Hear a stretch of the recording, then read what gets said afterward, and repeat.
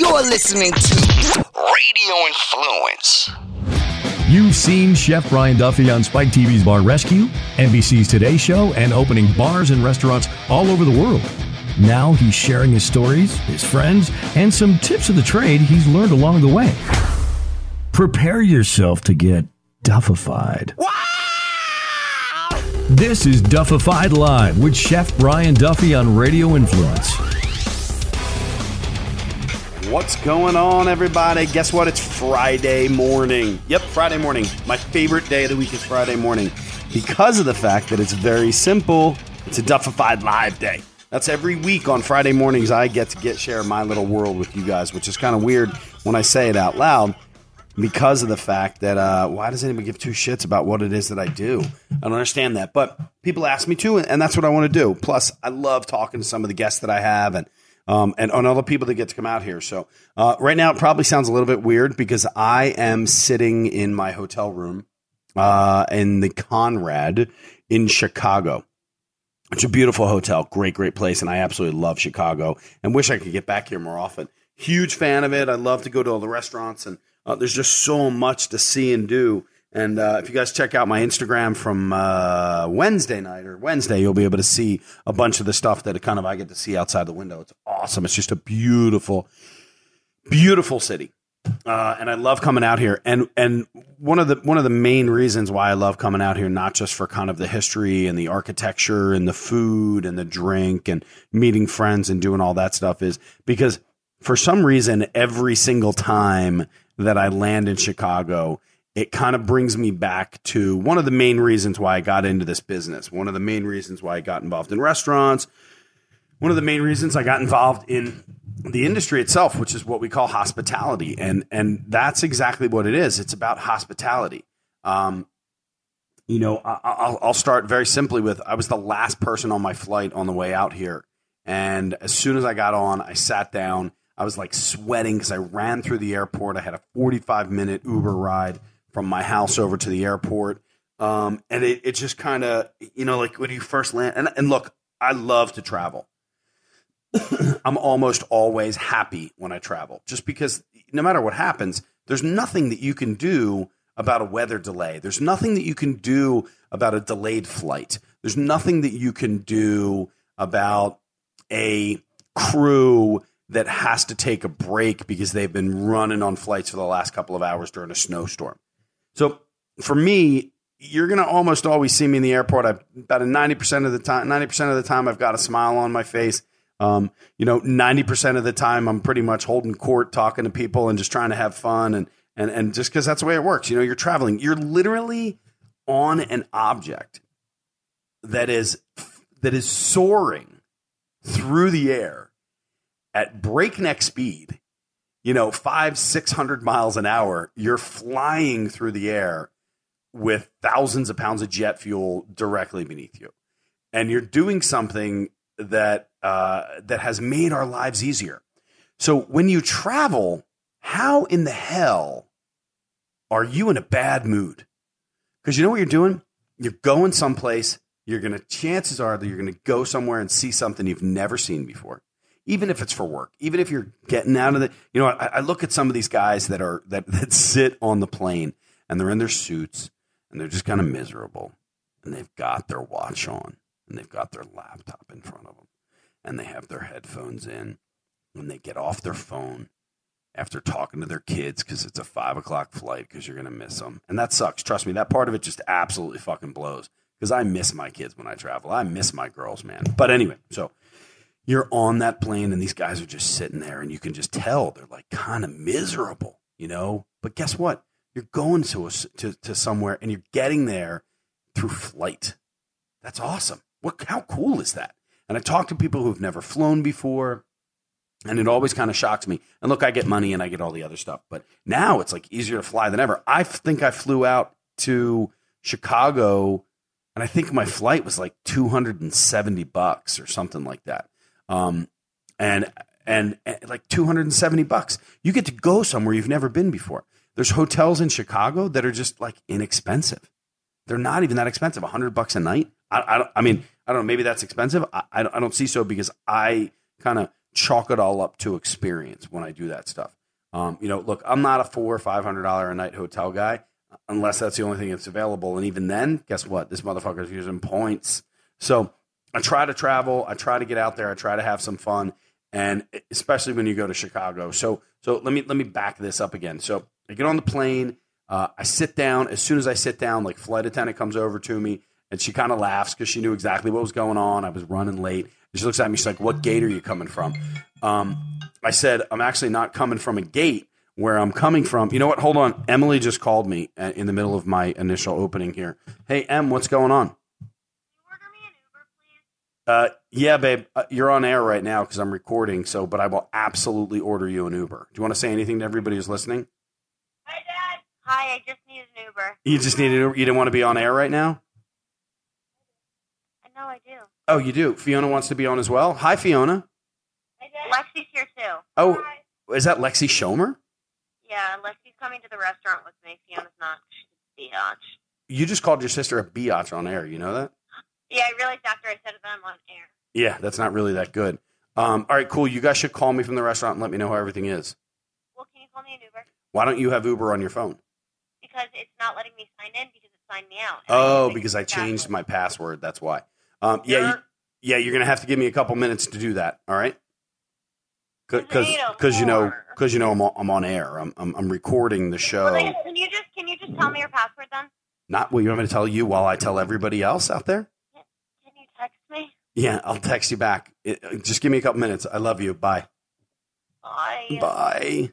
All right. Well, so that worked out. So that was my daughter. She needs an Uber because she's going out to dinner with her best friend. So, okay. So I know that I should realistically right now be texting her the Uber and stuff. So maybe what I'll do is maybe we'll just have like a little musical interlude. We'll listen to some Biggie.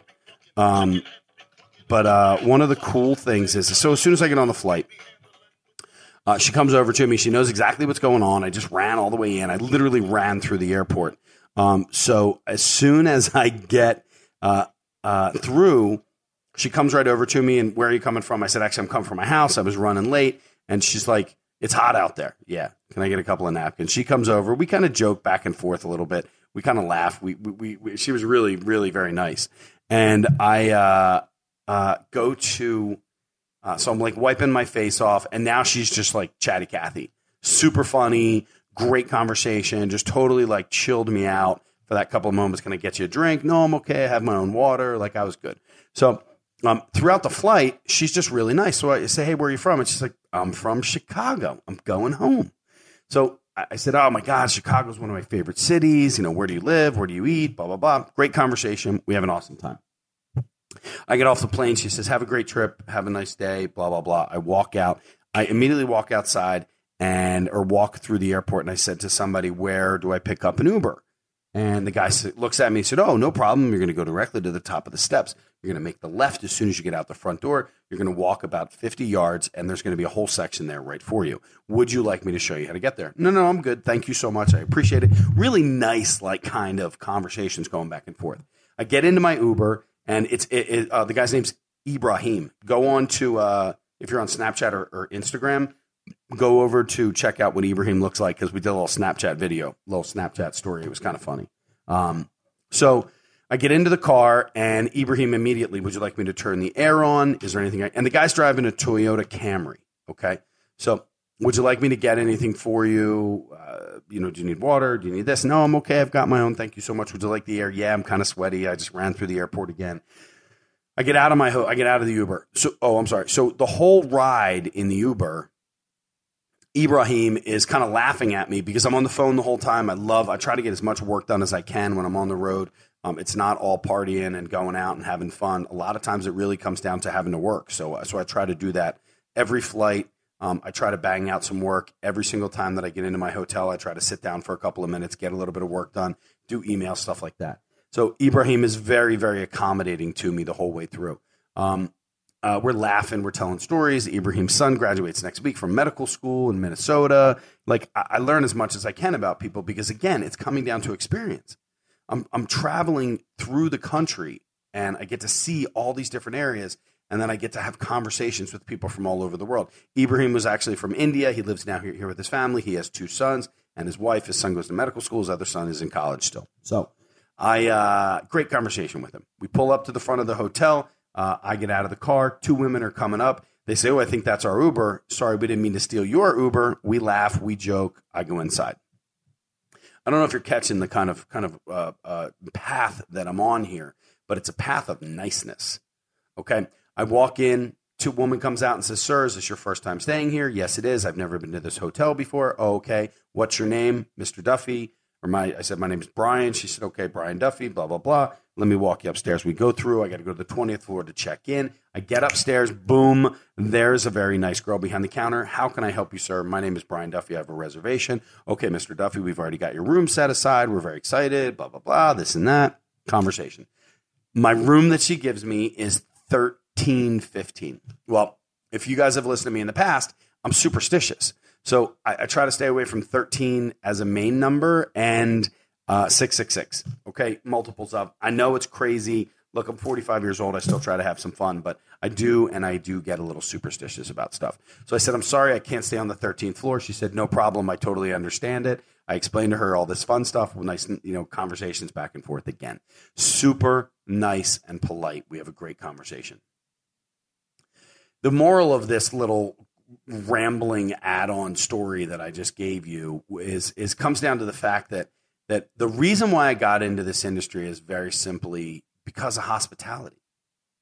We're in this industry to give something to somebody, to create an experience, to exceed their expectation. And I don't know if I've talked about this stuff before with you guys, but it's important for everybody to back up and realize that the first and foremost, more than anything else, the reason for this industry is about the hospitality. It's about getting something. It's about creating experiences for our guests.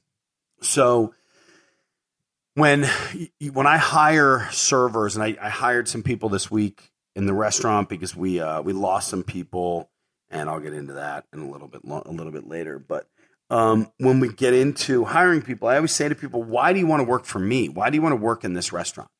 And I had a great response from a wonderful girl the other day. I'm not going to use her name, but she said, "Because I like to see the reactions on people's faces when they have a good time, when they experience something new or something like that. Like I should have hired this guy as a manager, like at that exact moment, or this girl as a manager at that exact moment, because that's something that you don't teach people." Now, look, for all I know, this girl could have been bullshitting me. She could have been high on crack for all I know. I have absolutely no idea. But guess what? She gave me the greatest answers when I was interviewing her, almost like she knew what I wanted to hear, but she didn't. She had no idea who I was. She didn't know I was an owner. I was sitting there in like a green sweatsuit jacket, like I just looked like a homeless guy for that case.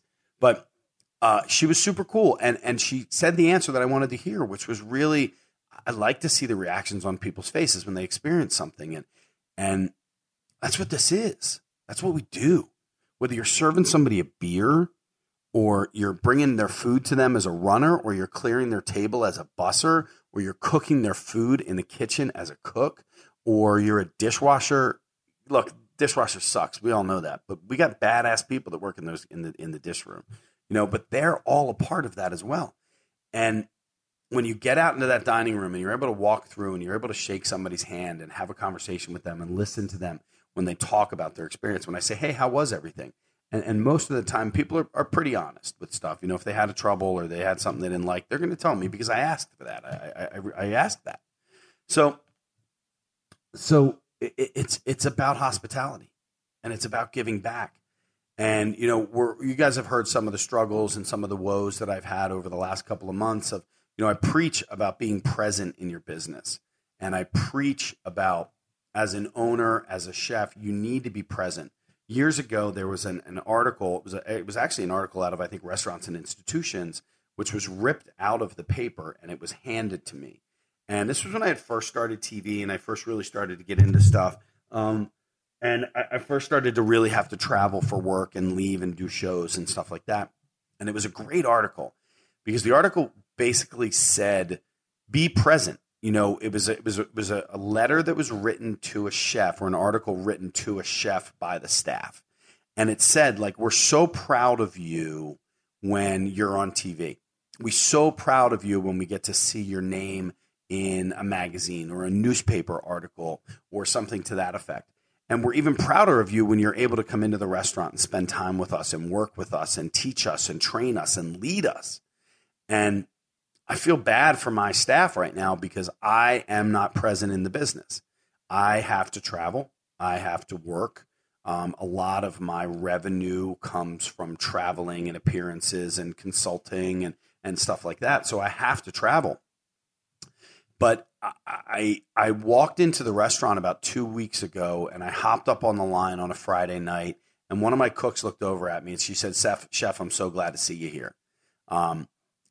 We need to be present in our business to teach and coach and lead, like I keep saying.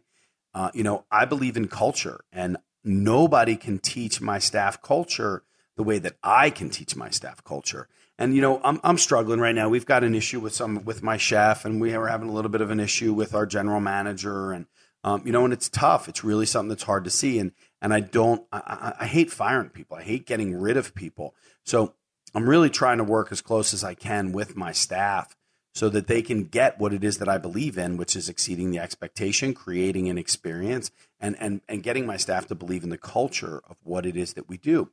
So if I can kind of explain any more of this any longer or better or whatever it is, it comes down to this very simple fact that we're in the hospitality industry, and as staff, we have to do everything in our power to exceed the expectation of our guest.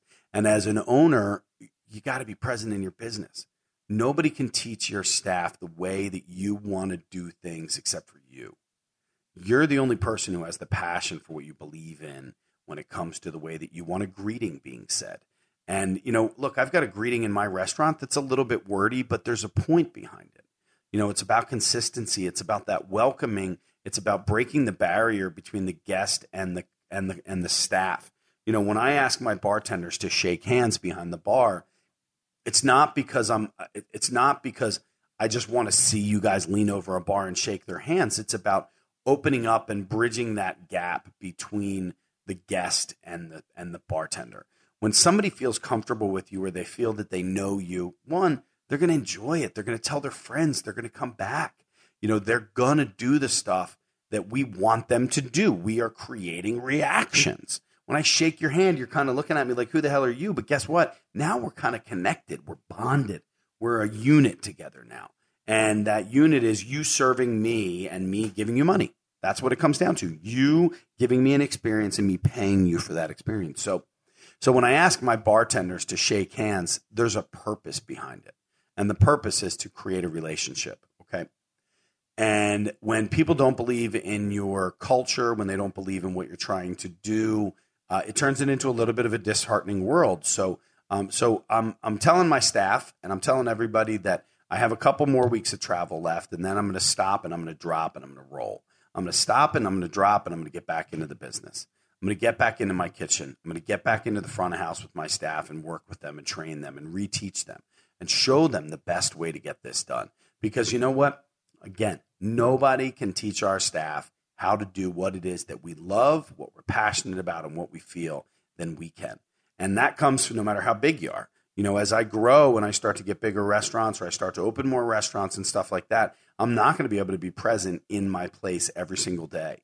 But I'm going to be able to do that walkthrough every time, and I'm going to be able to get in there, and I'm going to spend that time in there where I need to. But I'm also going to teach the people that are working directly for me, my general managers, my managers, and my chefs, what it is that I believe in. And I really hope that my staff, I don't know if any of you guys listen to this or not, but I really do appreciate you, and I love you all. And I really am very proud of how hard you guys have worked over the last 6 months to get us to where we are right now. And we're struggling a little bit. We're in a brand new section. Gentrification is not an easy thing to handle, but we're open up. We are making changes. We're adjusting with the business the way that we have to. And you guys have stuck by me, and you guys have stuck by us really, really hard. And I appreciate that. So to all my friends and family out there at the Flying Fish Craft House, you guys are awesome. To everybody who works in this industry, step back, take a look at your staff if you're higher up, and really spend that time with them, even if it's just 1 hour a day. Imagine if you as a chef took 1 hour out of your day to work with your prep cook. Show him how you want that, or her, how you want that coleslaw made. exactly how fine you want that cabbage. How thin do you want those onions cut? How much do you want me to put in of this? How much do I need to go with that? How do I do those carrots, chef? Oh, you want me to soak them first? That makes sense because last week my coleslaw was a little bit orange. Without teaching our staff how to do this stuff, they're never, ever, ever going to be able to execute it on the level that we want them to. So get in there, train them, teach them, show them the way. No matter how big you are, no matter how big you get back into your kitchen, get back behind your bar, put an apron on, get out to that front of house and exceed the expectations of your guests. I hope to God that I'm not repeating myself for this because I just get so excited when I start talking, especially after I have great experiences. So with that being said, this is where we are. I am right now having great conversations with you guys while I am getting ready to talk to a buddy of mine, a guy that I really, really like, a guy who has worked his butt off a tremendous amount. This is a guy who has just been working his butt off, and I'm really, really stoked that I get to chat with him again. I'm really stoked that he and I have become friends. I appreciate how hard he works and how hard he has worked. I've interviewed him once before on another show, and I just really liked him. We had a great time talking, and we've connected and we've communicated over the last year, and I got to spend some time with him out in Vegas. So this guy's name is Keith Breedlove, and Keith owns a food truck with his wife, Amy, out in Sacramento. He's unbelievably talented. He's a wonderful man who I really, like I said, enjoyed hanging out with. I wish I got to spend a little bit more time with him while I was out in Vegas, but it really ended up being a lot of time in the kitchen. After the first day that Keith had presented for us at the Nightclub and Bar Show and the Food and Beverage Innovation Center, he came back the next day. Even though he didn't have to, him and his wife really, it was a vacation for them, but he came back the next day along with the rest of my chefs. I'm not just singling Keith out, but I'm talking about Keith because I just got finished, because I'm talking to him. But he came back the next day with his wife and just busted his ass, just worked hard again in odd conditions without a lot of staff. And you guys that second day, Keith, I hope you're listening to this. You guys really made that second day just flow. All the culinary students were super excited to have you guys out there. I had a student reach out to me and they even said, I loved Keith and Amy. They were just so nice to work with and so talented. So everybody do me a favor. Let's get your hands together. Turn down, plug up your kids' ears. Do me a favor. Get them out of the room. I'm no stranger to a little bit of a foul language because first and foremost, I'm a chef. But have a conversation or sit back, get yourself a drink, grab yourself a nice big fat steak with some fries or whatever you want to do. Because my buddy's coming up, Chef Keith Breedlove from the Culinary Cruiser out there in Sacramento. So here we go.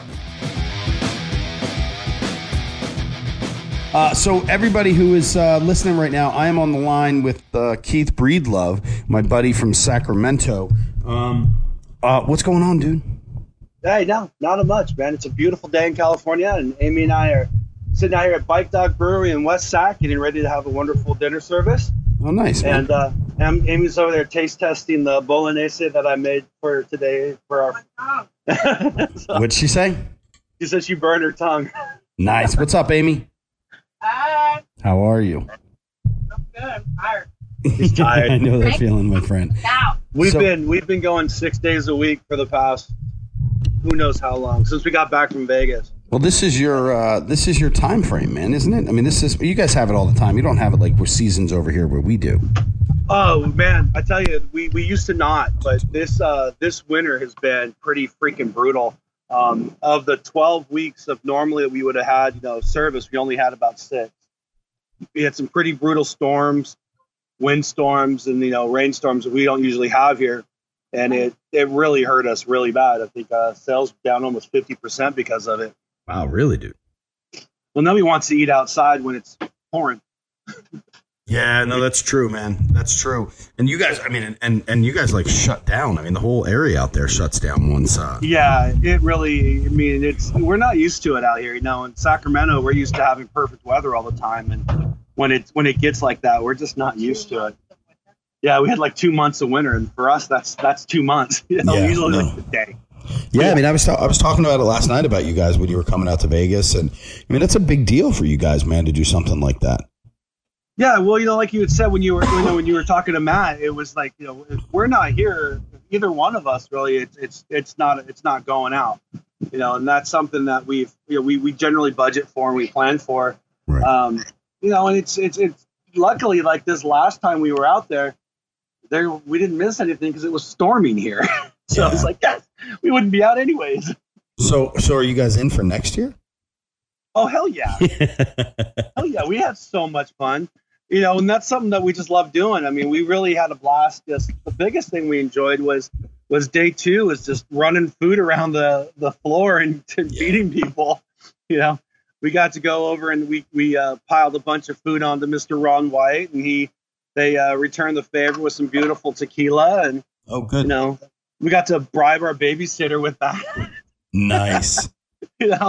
And it was a good time. Amy and I really love. That's one of the things we love doing is just we love feeding people and taking care of everybody, and meeting all these wonderful people, and we're kind of we just don't stop. I mean, we keep going. We're just that kind of people.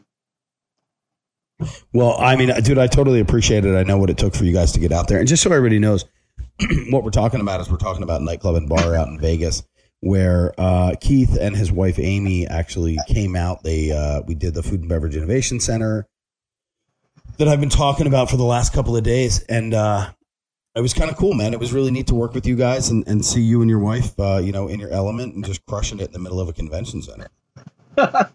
Yeah, it's definitely. I mean, we love doing stuff like that. We do a lot of the charities work and stuff here in the area. And, I have a huge background in feeding thousands of people at a time. So, that's kind of right in our wheelhouse doing, I think we end up about 4,000 bites over 2 days. Not too shabby, man. We had a good time. I mean, you guys really crushed it. Everybody. That's right in our wheelhouse.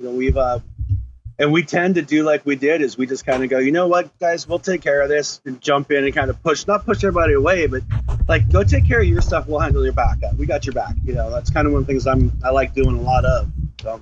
Well, we were lucky. I mean, everybody that was out there that was on that team between, Panini and Chad, everybody really we're all good people. Everybody's a good group of people. And I mean, it was the first year, so it was really something that everybody had worked hard on. I mean, you guys just showed up, and the next thing you know, we're banging out 4,000 meals in the 2-day period.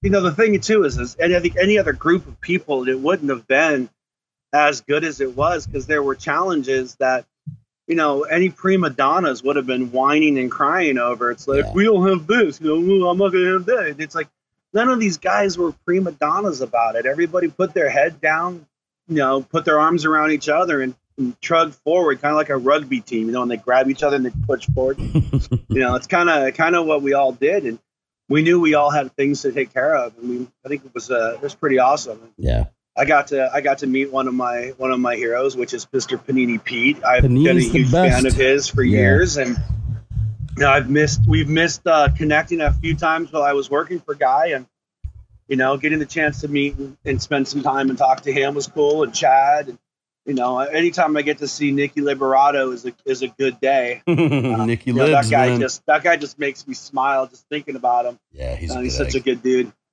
And getting to hang out with you and getting to know you better is really awesome. And just I think the camaraderie and knowing you guys afterwards, we've kind of stayed in touch with a few little. We're still. I don't know about you. I keep that same thread open. So so everybody knows we have a thread called Ass Juice. And are you an Ass Juice?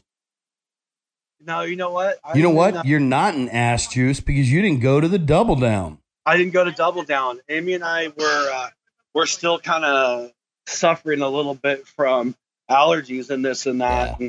Yeah. And it's funny because when you go super, super strong and then you come to a complete stop and slow down a little bit, all of a sudden it hits you out of left field. Yeah. Yeah. And the first 2 nights we ended up kind of just, oh my God, we're old. Well, but at the same time, you guys have been busting your butt for how many years, and you guys had an opportunity to have, quote unquote, a vacation. We've been going strong for 5 years now. Yeah. And we really don't take time down. I mean, for me, a day off is I'm cleaning. Yeah. So You know? what did you do prior to the truck? Well, before the truck, I've been in kitchens for 30 years now, but directly prior, I was teaching at an art institute for about a year, and then before that, I was Guy Fieri's corporate chef. I opened 2 restaurants with him. Oh, I didn't know all that. Yeah, I opened 2 of his restaurants as his corporate chef. Did both the cookbooks. Did a lot of food styling for the cookbooks and such. Prior to that, I was a regional chef for Nordstrom, Oh, and then cool, man. an executive chef for DoubleTree and Hilton for a number of years. Hilton's my way, man. That's where I go. Yeah, I was a regional support chef for Hilton, quality assurance control chef. I did a lot of stuff with Hilton corporate, and that's kind of the big thing. Is when I got done and I was teaching college, a buddy of mine was like, "Hey man, you should check out these food trucks. They're a really cool gig." And because I got this barbecue one, and the next thing he's like, "Come work with me," and I went and worked with him. And the next thing you know, I come home and I'm like, "Amy, we're buying a truck." I was finding that when I'm teaching, I was teaching American regional cuisine and garde manger, and I'm like, I miss cooking. I miss doing this. You know, running companies that kitchens are doing $4 to $5 million a year, food and beverage. You don't see a knife. You create the menu, you train your staff, and then you walk away from it. Yeah. And I missed it, and I missed that connection because that's what I've always been. So now I get to do it. So where did you start? Where did you get your start? I started at a place called Baxter's in Dublin. It was kind of like a Chili's at the time. Okay. It was 85. Dude, how old are you? I'm 47. Oh, you're not. You're two year and a half older than me. All right. I was like, holy shit. Go ahead. Yeah. I started at 16, and it kind of was like, you know, I was a prep cook, and I was a total metalhead party guy, and my cooks at the time were like, hey man, we'll leave you a joint or 2 in the kitchen if you go do our prep for us. So I would end up going and do their prep. So Just so it you was can get smoke some weed. There you go. yeah, you know, you got to do what you got to do. Yeah. So what is? I mean, what? So after Dublin, where'd you go after Dublin? Well, I started working at the Claremont Hotel in Berkeley, doing in the garde manger department. Then the chef in the department was an instructor at the Diablo Valley College Pleasant Hill Junior College, and she's like, you know, you really have the chops. You know what you're doing. You should go learn more. So I said, all right, and went to school. Went to Diablo Valley College, just a junior high. At the time, I wasn't honestly going to be a chef. I was a musician. I played music full time. That was my gig, you know. And I was like, this cooking pays the bills. But so I just kept kind of doing those, and I've worked at a Denny's for a couple years. Wow. Cooking breakfast. What was that like? Well, you know, the reason I did it, I was at the Claremont in Berkeley. Sorry, I'm going to drop some Brussels sprouts in the fryer here real quick. So everybody knows Keith has a food truck in Sacramento. It's called Culinarity. And him and his wife are actually working right now. So Yeah. you guys are doing an event. Where's your event? I just dropped one of our broccoli burgers down, and now I'm dropping a couple orders of our famous Brussels sprouts. And What do you guys do with your Brussels sprouts, man? Now, you know, let's talk food for a little while. What are you doing with those? we flash fry them. Got them whole, take them whole, drop them in a 370-degree fryer. See that? Yeah. The water goes crazy on it, and then once the water starts to kind of loosen after about a minute, pull them up, toss them with some amazing seasoning. In this case, we're going to toss them with our famous dirty balls. Dirty balls. Which, what is that? Will you ever have elote? Yes. You know, so we kind of do the same thing with the sprouts. Is I have this mayonnaise that has got cilantro, lime, and orange, and roasted garlic, and we toss the sprouts with that, some fried onions, some fried jalapenos, and you got dirty balls. I love them.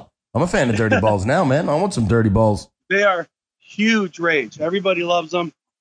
Huge fans. Can you grab me some pasta? Do you have your T-shirts? What's that? You have your Dirty Balls t-shirts? No, we have stickers though. All right, good. Well, we are some stickering motherfuckers, man.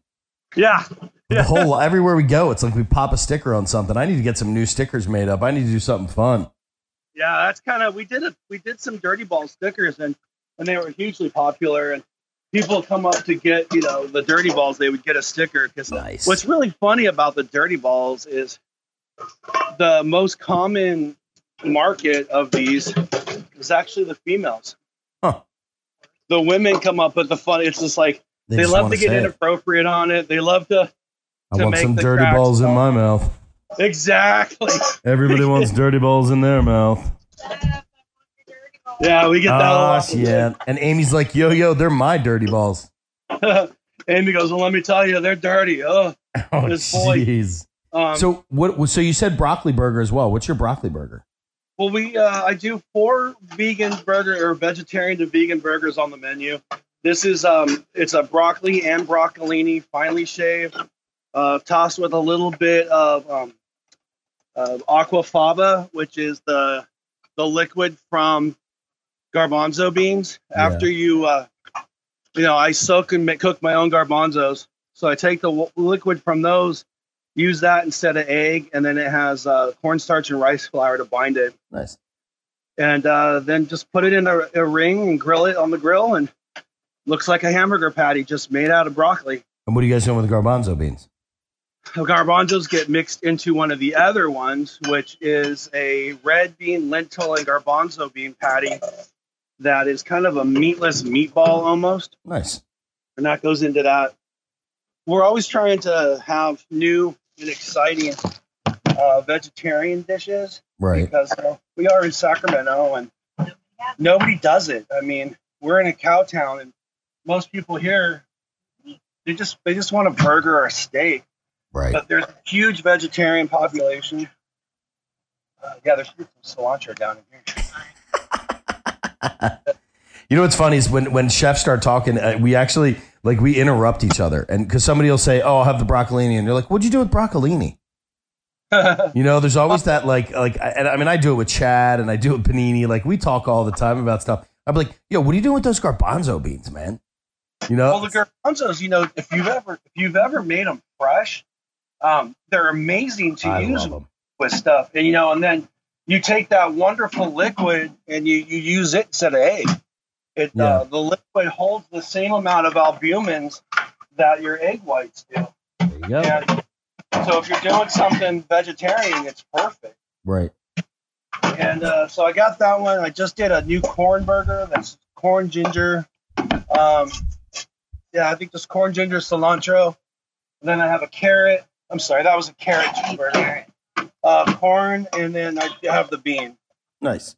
And now, what do you guys? So, how often do you guys change your menu? We have about 8 core items, and then the rest of it is kind of Amy would say it's a crapshoot depending on what my mood is. Right. That's the way most of us work anyway. Yeah, but for the most part, if I want to learn something, if I'm working on something new, that's the big thing.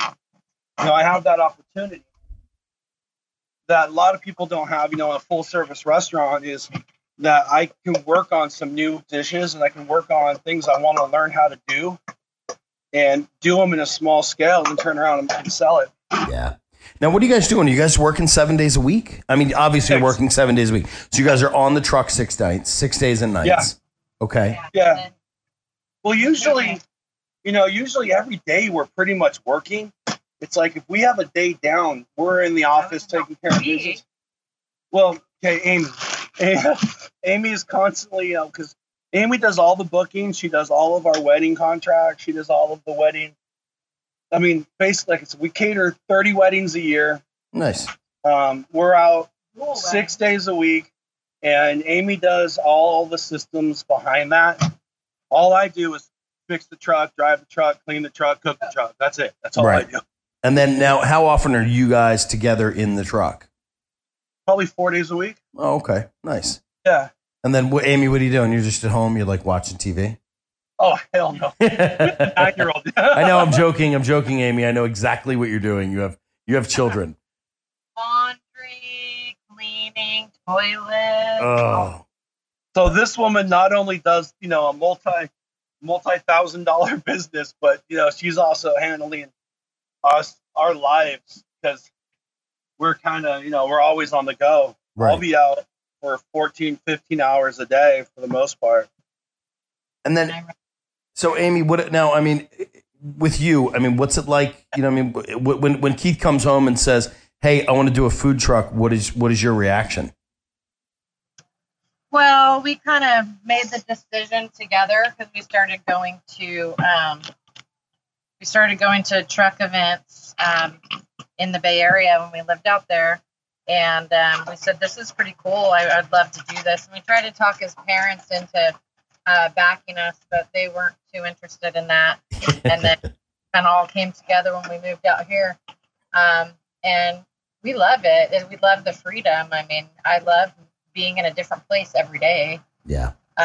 It's hard work, but at the same time, I was a stay-at-home mom for 4 years? Yeah. 4 years with our son. He's now 9.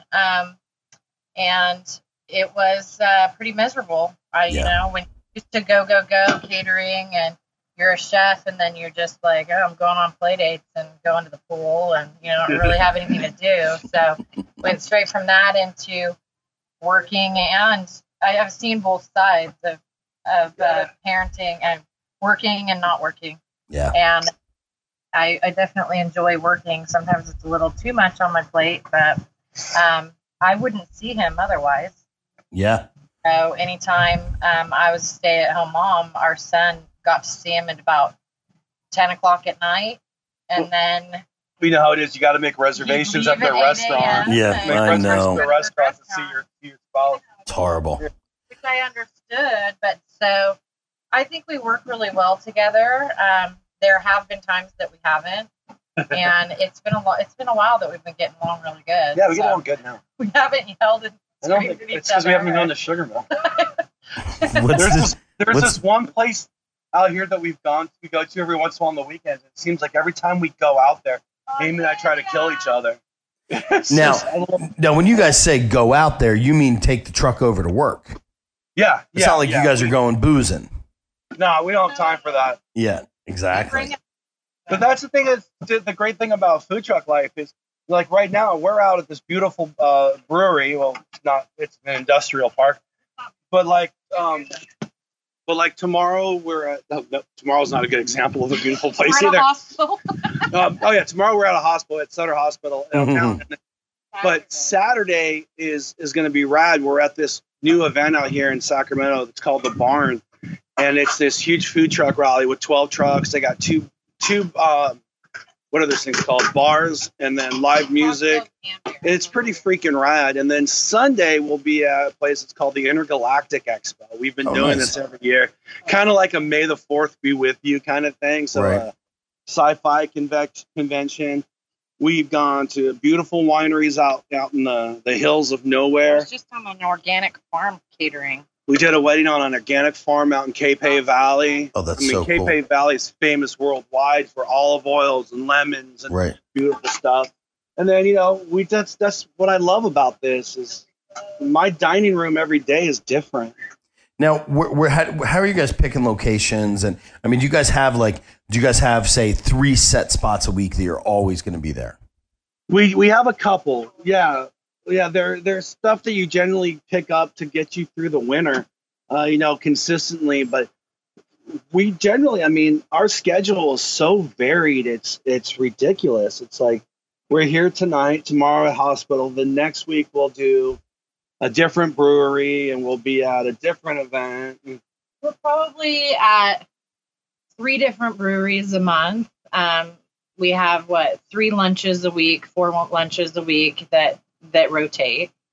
And we have a lot of catering, a lot of private catering, and a lot of weddings. And we've been doing it long enough that it just has become easier to schedule because they hit us up. Yeah, we don't have to go out looking for anything anymore. That's awesome, man. That's the way to do it. I mean, you guys are making a name for yourselves doing what you have to do. So, like right now, you guys are doing orders? Oh, yeah. We just finished putting one out just now. So Amy, are you handling the cash with that or somebody else on the truck? No, it's just the 2 of us tonight. It's just the 2 of us tonight. It's not hopefully not going to be too busy, but we can rock. This one's together. about a 75 cover for about 4 hours, so it's only a 2-person. Okay. Yeah. Because I can handle up to about He 150 is by so myself. strong, but so what I do is I'll take orders and I'll wash my hands and I'll come over and I'll back them and I'll set everything Right. and then I'll sell it. And we can bounce back and forth like that, no problem. Stretch again, Duff. We can see that. Stretch that foot. Get that foot stretched out there. Oh, you Laying like on that? the bed, being all comfy. There you go. That's me, man. I'm totally, yeah. I just shot a commercial all day, and so you guys, I was shooting a commercial, and then I came right home and hopped into my room, and so they're on the truck, and I'm laying in my bed interviewing them. Yeah, we're just playing with some different stuff today. That's the one thing I get a day where I go out in the evening and I can play during the daytime. And right now I'm messing with these potato gnocchi tater tots. Oh, nice, man. Take some gnocchi and cook them off. Now, where are you guys doing? I mean, trucks are tough. So where you guys are doing all the prep in the truck? Yep, everything's done in the truck. Okay, and then where are you guys getting your food from? We buy a Restaurant Depot or a cash and carry that are right across the street from where we store the truck. Oh, that's nice. Cool. Yeah, it's very convenient. And then I get a lot of my produce from the local farmers markets on Sunday mornings and then Wednesday afternoons. And I have farms that I work directly with that have specialty products I go pick up Nice. like once a week. And then, everything's done. I have a flat top and a fryer. And that's Wow. it on the truck. Wow. But I've learned to kind of utilize. Planning. Yeah, it's just a matter of planning it. Last weekend we had 2 weddings on the same day, and we have 1 truck, and that's our kitchen. So I spent 2 days just staging stuff, getting stuff done, getting his appetizer stuff prepared, my appetizer stuff prepared. It was crazy, but we make it work with what we have. I really, really would love to have a kitchen. I tell you, It's refrigeration. any truck, any chef looking to get into the business, if you spend 6 months working on a food truck, you will be the most innovative, creative, most figure shit out guy on the planet. And you got to be frugal as well, man. You got to be way frugal. I've been in the middle of services and have my flat top go out. Oh. And have pulling out camping stoves and planchas to kind of get through the day. And then, you got an event that's going to be 75 people that night. You can't cancel. Yeah. So you got to change your menu around and figure the menu out for that. I know how to fix every single piece of equipment on here now. Yeah, Just you have because to. have to. Yeah. And that's something I always tell new truck owners. If you don't know how to fix your shit, don't do it. Yeah. Yeah, because you're going to spend half your time trying to get somebody to show up for it, and then you're going to pay them overtime plus all the other stuff that's attached. Well, yeah, because 90% of the things that go down are going to happen on a Sunday. Yeah, isn't that the truth? It's not going to happen 9 to 5 on a Monday through Friday. It's going to happen. It's going to happen in a time when trying to get somebody out there isn't going to happen, and you got to be in the event in 2 hours. Yeah. So what are you guys doing? So what else is on your menu for this week? I mean, you talked about some of your classic stuff. Now you're working on some vegan and veggie stuff.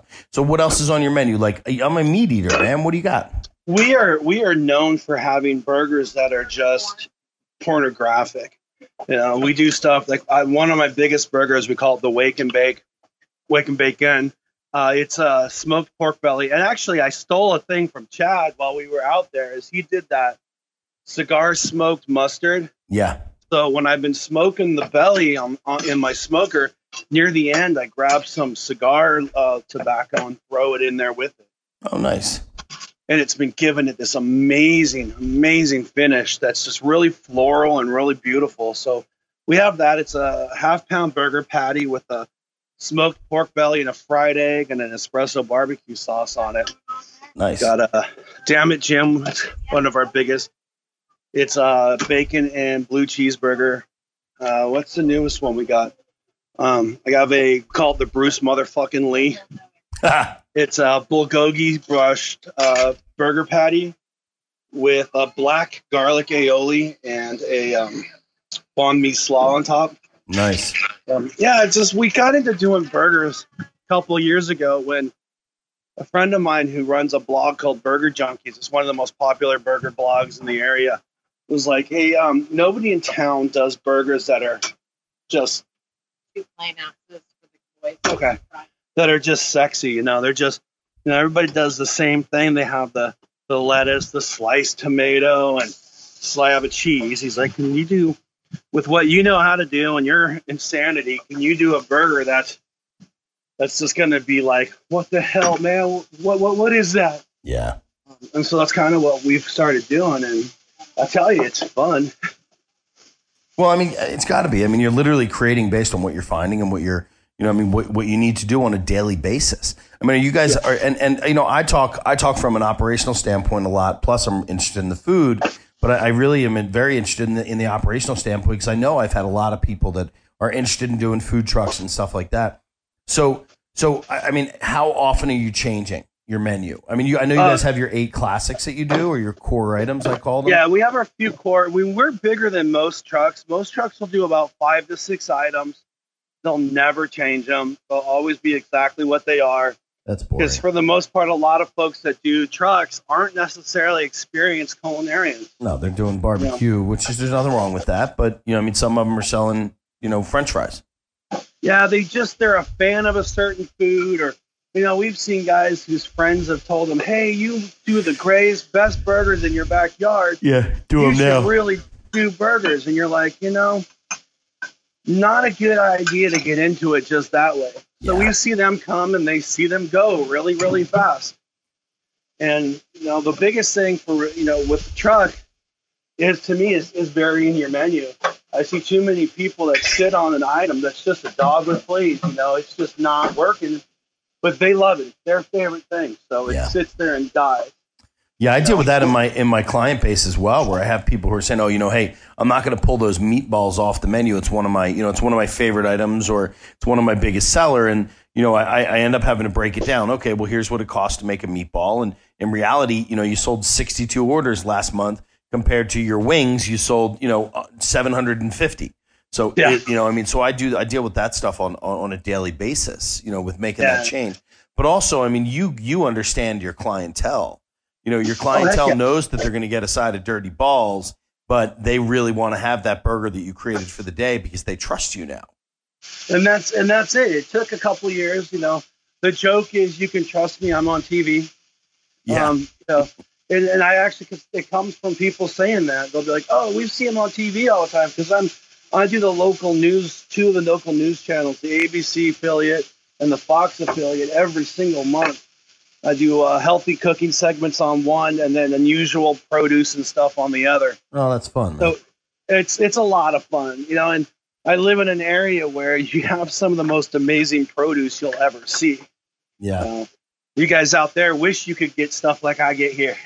No, seriously, man. I mean, you know, we really have to work season to season, where it's a lot easier for you guys to run items like that, you know, year round. I mean, you think about the simple fact of tomatoes. I mean, you know, my tomatoes on my burgers, like, I mean, you know, I do my burgers, I do a salt and herb roasted tomato because of the fact that I got sick and tired of getting, you know, mealy tomatoes that were coming in that I'm putting on a sandwich in the middle of December. What the fuck you doing putting a tomato on a sandwich in December that's a mealy piece of crap? Well, it's just they're green. I mean, the way that they're shipped, they pick them green. They're not ripe. Yeah. And then they shoot them with gas. Yeah, and they shoot them with an ethanol gas as they transport them for miles and miles and miles. Essentially, you're eating a green tomato. Yeah, you know? Exactly. And that's the thing. People don't understand that. They don't get that beautiful tomato part. I mean, I have people all the time like, "Hey, I would really just rather have a slice of tomato." And I'm like, "Man, it's January." Yeah, you really don't want to do that. You don't want to slice. Well, like what I do is, when we first started doing the truck, you know, that was an issue I had was, you know, we would get these tomatoes that are, quote, fresh, and we're slicing them and they just look like crap. They're all mealy and dry. And so there's a company I worked with when I was in Modesto called Stanislaus Foods that does canned tomato products. And I toured the facility a few times, and they're literally picked, canned, and processed within 8 hours. Yeah, I met him. I met the owner of Stanislaus when we were in Vegas. He walked up. Yeah, you probably went over at the pizza thing. He was over there. Yeah, he came over to check us out. Known them for 10 years. Oh, that's and their product is so good. I mean, their marinara sauces. So we're like, we're like, you know what? Why don't we get their fire roasted tomatoes? Dude, and I use that as our love tomato? their. I use them. I use those, and I use Muir Glen in my tomato sauce. Oh, totally. And you get this. The thing too is, this as in my other role as the official chef of the California State Fair, I have the honor of learning so much about the produce that comes in and out of California, right? That I got to really look at, nutritional values. And the thing I learned is on your canned food and fruit and vegetable aisle, the most nutritious thing on that entire line are going to be your canned tomatoes. Yeah. Other than that, everything else is just pumped full of garbage. Oh, it's horrible, man. It's such a disgrace to even watch or see, And then it's so funny because I used to do a lot of volunteering for Salvation Army and all that stuff. We used to do canned drives and everything else. And I'm looking at this stuff and I'm like, man, did you really just give me canned green beans? I'm like, is that a jar of asparagus? Like, when did it become okay? And look, I understand back in the war, but we're talking about 2017. When did it become okay? Yeah, when did it? I mean, when a bunch of asparagus is $1.50 or $2, when did it become okay? I was at the farmer's market this past weekend picking up some stuff, and I don't know if you've ever seen purple asparagus. Yeah, I have. Yeah. Okay, so it usually runs about $10 to $12 a bunch because it's so difficult to raise. But I was getting this for we get like $2 a bunch for it because I know the farmer, and oh my God, it's incredible. Yeah, it's fun to find new foods, man. I love that stuff. Well, I've also been in love with fava beans a lot too, and really been pushing the favas because that's an amazing cover crop for farmers to run in order to maintain a sustainable farm. They need to grow these covers. And fava beans are the highest return of nitrogen to the soil. But most of the time, these farmers got to till it under because there's no market for favas because they're a pain in the butt to clean. What are you doing with favas? Well, we just recently did a succotash with it. Just the beans, some asparagus, some black garlic, and did that as kind of a side dish. Yeah, and the house smelled like fava beans for a few days. Yeah, I'm sure it did. Now, are you cooking all this stuff in your kitchen at your house? No, I'll do it on the truck. You'll do it on the truck. I got you. Yeah. I got you. Yeah. Except at home right now, my slow cooker making some black garlic is going right now. Yeah. So our house smells like roasted garlic. It's the best, dude. We're safe from vampires. It's the best. I love it. I remember years ago, I worked at one of my chef buddies had said to me, he's like, hey, will you mind? I'm taking a vacation. Will you mind going into the restaurant and taking over for me for a week? I'm like, yeah, man, no worries, no problem. Well, first off, the place was in fucking Trenton, which is like an hour and 15 minutes north of me. So I'm like, all right, whatever. But for some reason, they had a roasted, he created this roasted garlic spread that I was obsessed with.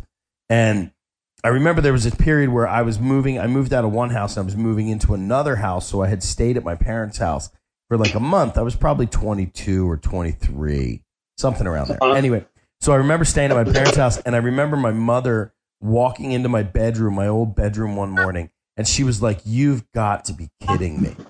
What the hell is that smell? And it was roasted garlic. It was because I was eating this damn roasted garlic spread, dipping everything I could find around just to put it inside of there. It was a riot. It was a riot, dude. But you know what's funny, dude? I actually have a recipe for roasted garlic, which is 225 degrees. I take heavy-duty foil. I do 2 layers of it. And all I do is do salt and pepper and olive oil in the pan. That's it. I don't put anything else in. And I apologize, not olive oil. I do a little bit of salt and pepper, and that's the extent of it. Because the salt pulls the moisture out. I don't want to deep fry it in the oil, and I put it directly in the rack that way. But it cooks for 2 hours at 225 degrees. But in the recipe, it actually says when you smell it, that's when you know that it's open. Then you open the thing up. I dry it out just a little bit by removing that foil and letting it sit in there and getting a little bit of a crisp on the outside of it. But it's funny because it actually says until, wait at 2 hours, you should smell it. And then you pull it and you cook it for another 20 minutes.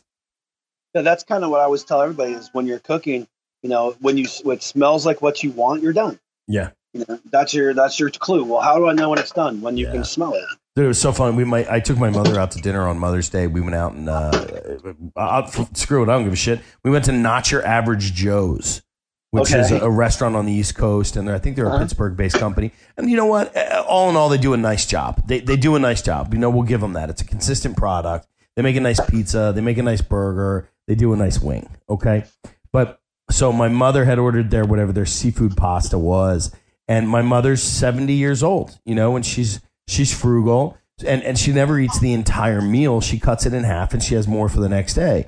But she always asks for sauce on the side. So like 30 seconds after the waitress, my mother had asked her, like the woman returns with sauce on the side, and she goes to reach into it. It was literally just like heavy cream poured into a bowl, you know, with nothing in it. I just felt so bad for her because she's like scooping it on top of her pasta. Didn't want to say anything to the server or anything, but it's just kind of funny, whatever, to watch that, you know, that half-ass technique happen. When it smells ready, when it smells what you want, it's done. I like that.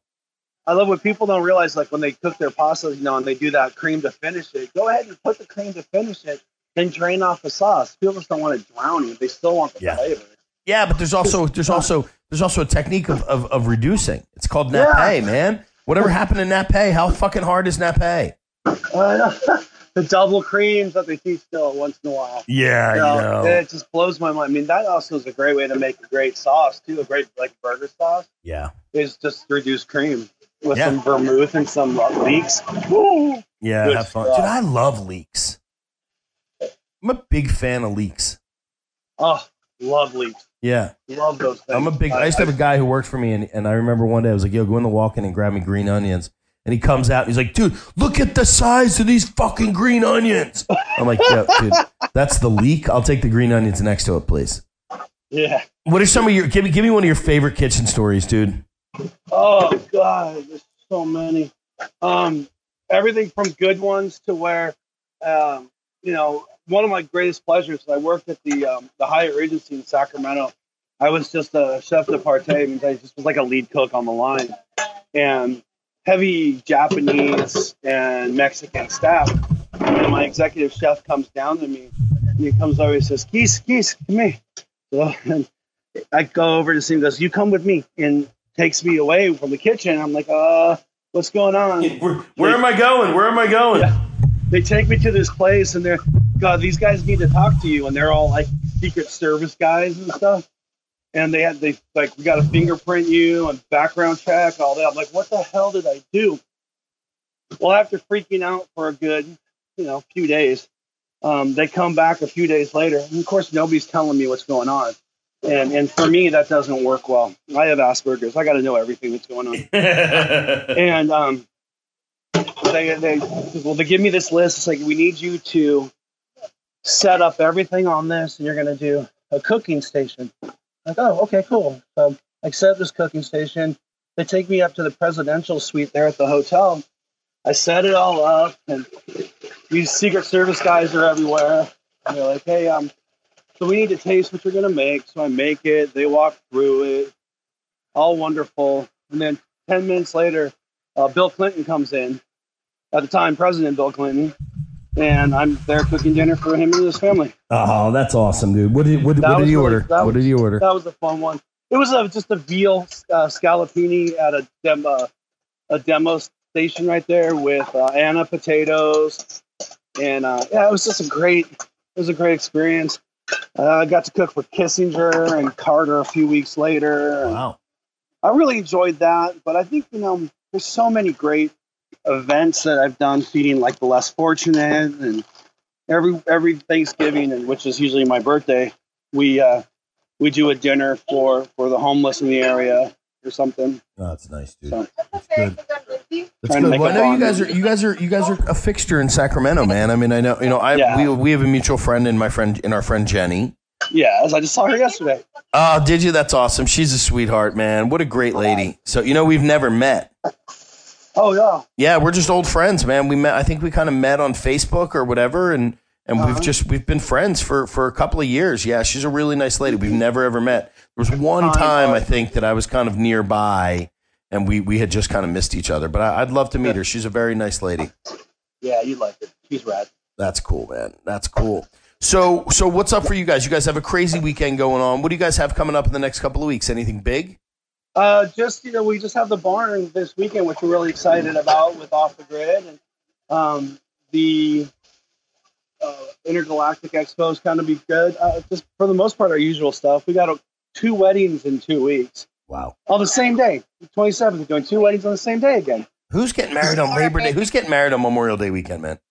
Yeah, people get married every day. Who's doing that? That's like getting married on Christmas Eve. It's kind of a weird thing. Yeah, we've had weddings on Wednesdays. Yeah, no, but I mean, that's like I'm gonna get married on Halloween, and you have children, but I'm gonna have we've you come done to 2 my of those. house. Yeah, I never got We've that had stuff. those. When I get married, I'm gonna get married on like a Thursday. Yeah, and I'm good. I want to do Amy and I are talking about redoing ours too, about getting married again, just because our first one was Amy was pregnant, and we want to do it better. Well, you got to talk to all of us from Vegas. We'll do some food off the truck. Oh hell yeah, that'd be fun, man. Dude, I would That love. would be a great event to do, is to have everybody get together and do a little pop up off of a truck. Dude, you've got enough friends with us, with everybody, that's in our group, and we know enough people that, that could be a nice little boost for you guys as well to do something fun. I know I have a buddy of mine who's down in Miami, and he does pods. So, he's got a parking lot, and he opens a pod up, and it turns into a dining room. We are working on trying to get that kind of thing happening up here in Sacramento too. Now, are you guys what are you guys doing for places to sit and stuff like that? I mean, you guys bringing chairs and tables? We got to work on a lot of stuff with, in terms of, we're still, actually what's interesting is Sacramento is such an extremely young market in terms of its food truck experience, because we've only really had trucks here about 6-7 years. Well, we've had the taco trucks and the catering trucks, but in terms of the gourmet trucks, 6-7 years max. Yeah. When we first started, we were one of like 10 trucks here. Now we're looking at, we've got probably close to 60 to 70 to even more than that. New ones popping out almost every week, and it's kind of crazy. We're like the old guys around here. Yeah. So what's your plan for the next couple of years? I mean, are you interested at all in the brick and mortar? What's your the plan right now is, what we're looking at doing is what we're looking at doing right now is we want to get I have to cut a blonde me up here real quick.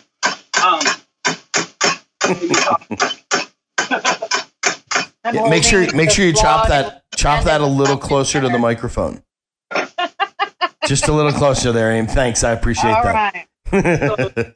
There you go. The plan really is, what I want to do is I want to get a nice little garden area, right? And I want to put some trucks on it, and either my truck or even some storage containers, right? And build like a burger garden on like a lot in an area that doesn't really have a lot of restaurants, or hell, it has a lot of restaurants.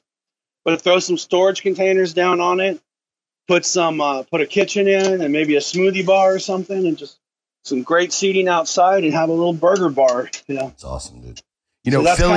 Philly just created this whole world with a lot of these defunct train lines and stuff like that we had running through the city. They've actually turned them into public spaces. So you can hop into an old section of railroad that is now, that they've put gardens in and laid grass down and put plants and trees. And it's really kind of wild. And a couple of weeks ago, I was driving by one, and parked directly underneath of it, kind of over on the sidewalk, was a food truck. And, all these people there's a nice line of people that are standing underneath this bridge that was an open space, a big public space right up top. So it was kind of like sitting on a veranda in a way, in the middle of Center City. That's so rad. Yeah. And that's kind of like what we want to do is, we want to do the brick and mortar. I'm getting too freaking old to be jumping on a truck every single day. Yeah. But the biggest thing is I love the vibe of it. So I think that, a great little neighborhood area with, a vacant lot that's just sitting there doing nothing. Like I said, throw like 3 storage containers, throw some pergola up, have some seating and benches, have a little kitchen in one of the things, and almost like a permanent little food truck area. And who knows? Knowing us, we'd invite a couple other trucks to come in once in a while. Sure. Well, yeah. I mean, and that's the cool part about you guys is you're always giving and you're always involving other people, but it also creates a buzz. You put 3 food trucks in one area. Now you're an event. Yeah, and that's the biggest thing around here that's kind of lacking is that right here, my man. And that's kind of what's lacking in this area is really that whole sense of community with the trucks. So that's something that a couple friends and I are working on doing. So they're right there next to you, right here on the drink bay. You should see a silver bin that has forks and napkins in it.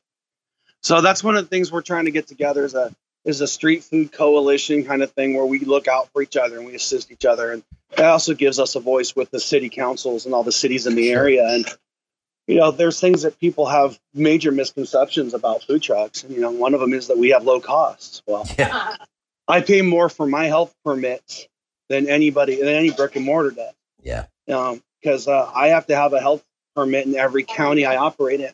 Right. Like right now, I'm in a separate county than where my other permits. So I have a permit for this county. I have 5 permits right now for health permits. Wow, that's crazy, man. It gets a little expensive. Yeah, I know they're trying to make some changes with that so that you're able to do it more on a statewide basis as opposed to just on a municipality. I know there's a lot of stuff that's happening. Like right now in North Carolina or South Carolina, you can't bring your truck into North Carolina unless you pay that extra fee for that North Carolina stay, which sucks because, I've got I have friends who have a big, huge truck down there and they can't cross the border, because North Carolina is so expensive to get food truck licenses and stuff or to get the health permits. So they don't want trucks. They think we steal business. Yeah, I know. It's amazing. Even though my answer to that is if I'm taking business away from your brick and mortar, you need to look at your brick and mortar. Yeah, absolutely, man. Love it. I don't have a place for you to sit. I don't have nearby bathrooms. I don't give you a glass of water when you sit down. If that's going to beat out your brick and mortar, you got issues, my friends. Yeah, isn't that the truth, man? It's the truth. Well, dude, hey, I know you guys are busy and I know you guys have a lot of stuff going on. But I'm stoked to have you guys come back out to Vegas. And I would love to try to work something out with you guys, where like, hey, Panini and I head up or whatever, we get out to Sacramento and we let's do a little dinner, man. Do a pop-up. Find a great big parking lot. I can make that happen. Fun, man. I would totally love to do that and get out there with you. I can make that happen. I can make it happen. Big marketing event around it. We'll have some fun. And then, hey, we'll get Jenny and we'll go get drinks. Sounds good to me, my man. Sounds good. I love it. Hey, Amy, thank you so much for taking time, sweetie. It was great talking to you. It was nice to talk to you, too. We'll have to do it again. Yeah, we're going to have a conference call in the next couple of weeks. I've got to get some stuff together for NCB. I just left Palm Beach with those guys. So we have some pretty nice surprises for you guys coming into next year. So I'm pretty stoked. So we're going to do some fun with it. All right. Sounds good, man. All right, Keith, thanks for your time, dude. I appreciate it. Hey, Keith and Aim, where can I find you guys? At nerdytruck.com, on Facebook at The Culinerdy Cruiser. If you Google Culinerdy, CULINERDY, I come up on like the first 8 pages. Awesome. That's the way it should be. It's the way it should be. Yeah. Well, so I know you guys can find them on Instagram and Twitter and Facebook and all that good stuff. And Keith and Amy, I love you guys, and I really appreciate you taking time out of your busy night. And keep crushing it, man. Keep crushing it, guys. You got it, man. Talk to you soon. All right. So what did I tell you guys? How awesome is Keith? Just such a good guy to talk to. His background has got some great stuff involved in it. And for a guy who owns a food truck, owning a food truck is not an easy thing. It's not like opening a restaurant. It's not like owning a restaurant with the brick and mortar. There's a lot that goes into that. There's a lot of stuff that goes on behind the scenes with that food truck. Amy and Keith work their asses off. They're the ones. If they don't produce, they don't make money. So for Keith to come all the way out to Vegas with his wife at the same time, shut his business down. He shut his business down for like 4 days. The amount of money, the revenue that takes to do that it takes a set of balls, to be able to have to get out there and do that. So everybody do me a favor. If you live out in Sacramento or you live out in that area, stop by, check out my buddy Keith, check out Amy, say hi to them, and spend some money with them. You know, let's try to make up for those 4 days that they were hanging out in Vegas with me, and let's get them out with us. All right. Or get over there and check out Keith's food. So Keith, thanks again, man. I really enjoyed talking to you. And I really appreciate the fact that you took the time out to spend with me again. So that's what I got for this week. I hope that you guys all enjoyed, you know, especially the first part where I talked about what's going on with hospitality and getting into your business and really spending that time with your staff. It's really important. So important to me is all of you guys and everybody who listens to this and everybody who downloads it and everybody who communicates with me through Instagram and Twitter and Facebook and, you know, that sort of stuff. I really appreciate your time and I appreciate you guys as a whole for everything that you do for me. So a couple other things that I appreciate are the wonderful, these are my plugs, everybody, by the way. The amazing people that kind of help make this show happen. One, Miss Maggie Gagliardi, the amazing illustrator and artist who does all of my promo pieces for the show.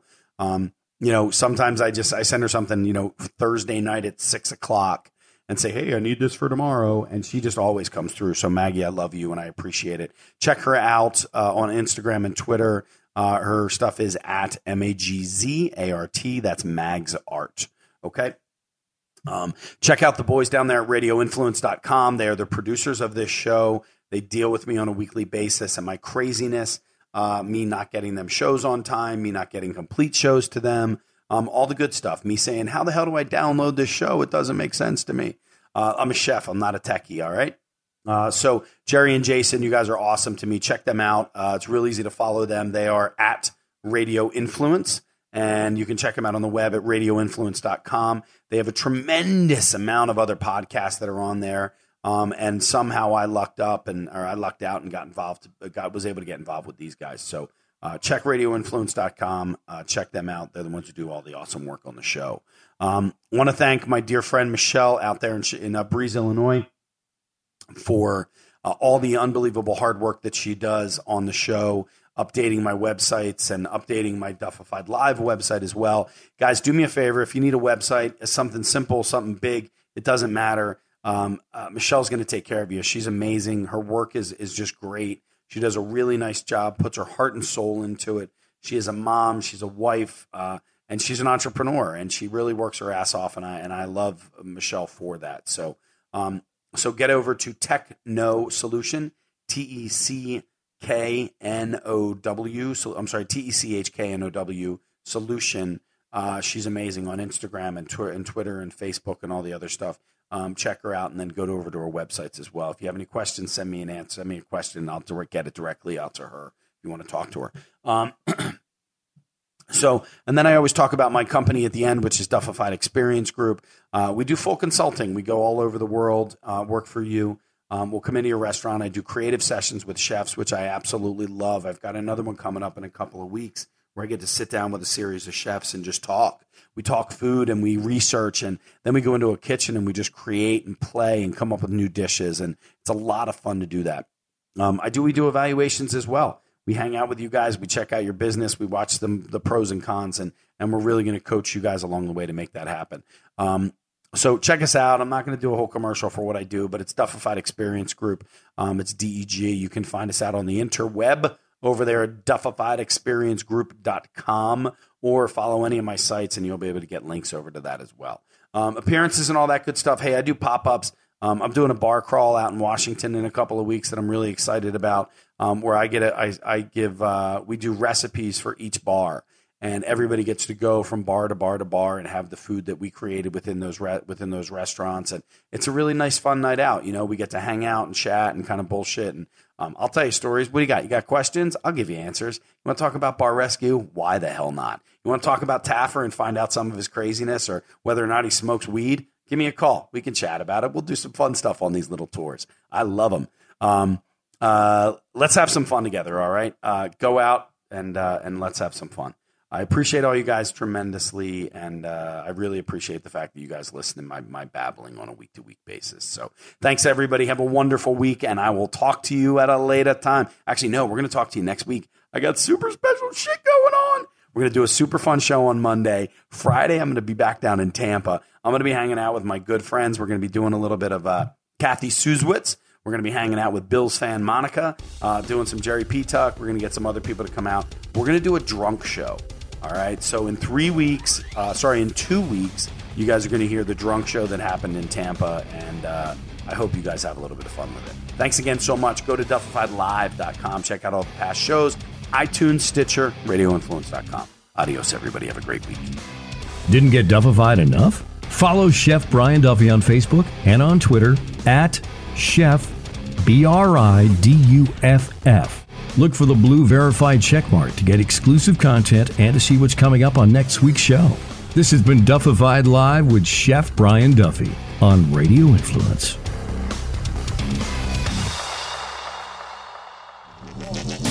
This is an Ian Beckles Flavor in Your Ear Quick Fix on Radio Influence. They had a high school class. It had something to do with security, and I'm not sure exactly what it was for, but they actually sent waivers out to the parents, and they said, we're going to allow your kid to get pepper sprayed, and we're going to give them extra credit if they do it, because they're going to get a chance to see what that's like. And go once again, Google it or YouTube it, and when they pepper spray these kids, like, I've never been pepper sprayed. I don't know. I could imagine what it's like. Probably like getting hot sauce in your eye times 10. I get it's not good. I'm sure it's terrible. You should hear these kids bellowing. It's the craziest thing in the world. I mean, it's cool to be soft now. Like, when I was growing up, it wasn't okay to be weak. And it's just, our society is just a bunch of soft cats. And then I'm watching another show, and they're saying the new thing now are male, listen to me closely, the new thing are male rompers. Does anybody know what a romper is? Okay. It's a onesie. All right. So, okay. When I'm looking at this thing and there's there's not enough money. I wouldn't even wear it for Halloween. Okay. It's that soft, but there's not enough money to make Ian Beckles wear a romper. Why? You can't be hard in a romper. You can't even try to be a little bit. You can't even defend yourself in a romper. Okay? You can't defend yourself. If you have a romper on and somebody steps to you, just concede, because you cannot hold your ground in a onesie romper. You can't do it. One guy had like some boating shoes on with the romper. You can't be tough in boating shoes either. And one guy actually had like a boa. So it's just a different world, I guess, than I grew up in. And if you're in the world of rompers, that's fine. It just would have been tough because our worlds definitely would have collided. And I'm just scared of where we're going because, every generation gets a little softer as we go. And as soft as this generation is, when the next generation comes along, it's going to be a whole generation of rompers. I can't wait. You can find Ian Beckles' Flavor in Your Ear on iTunes, Stitcher, TuneIn Radio, and RadioInfluence.com.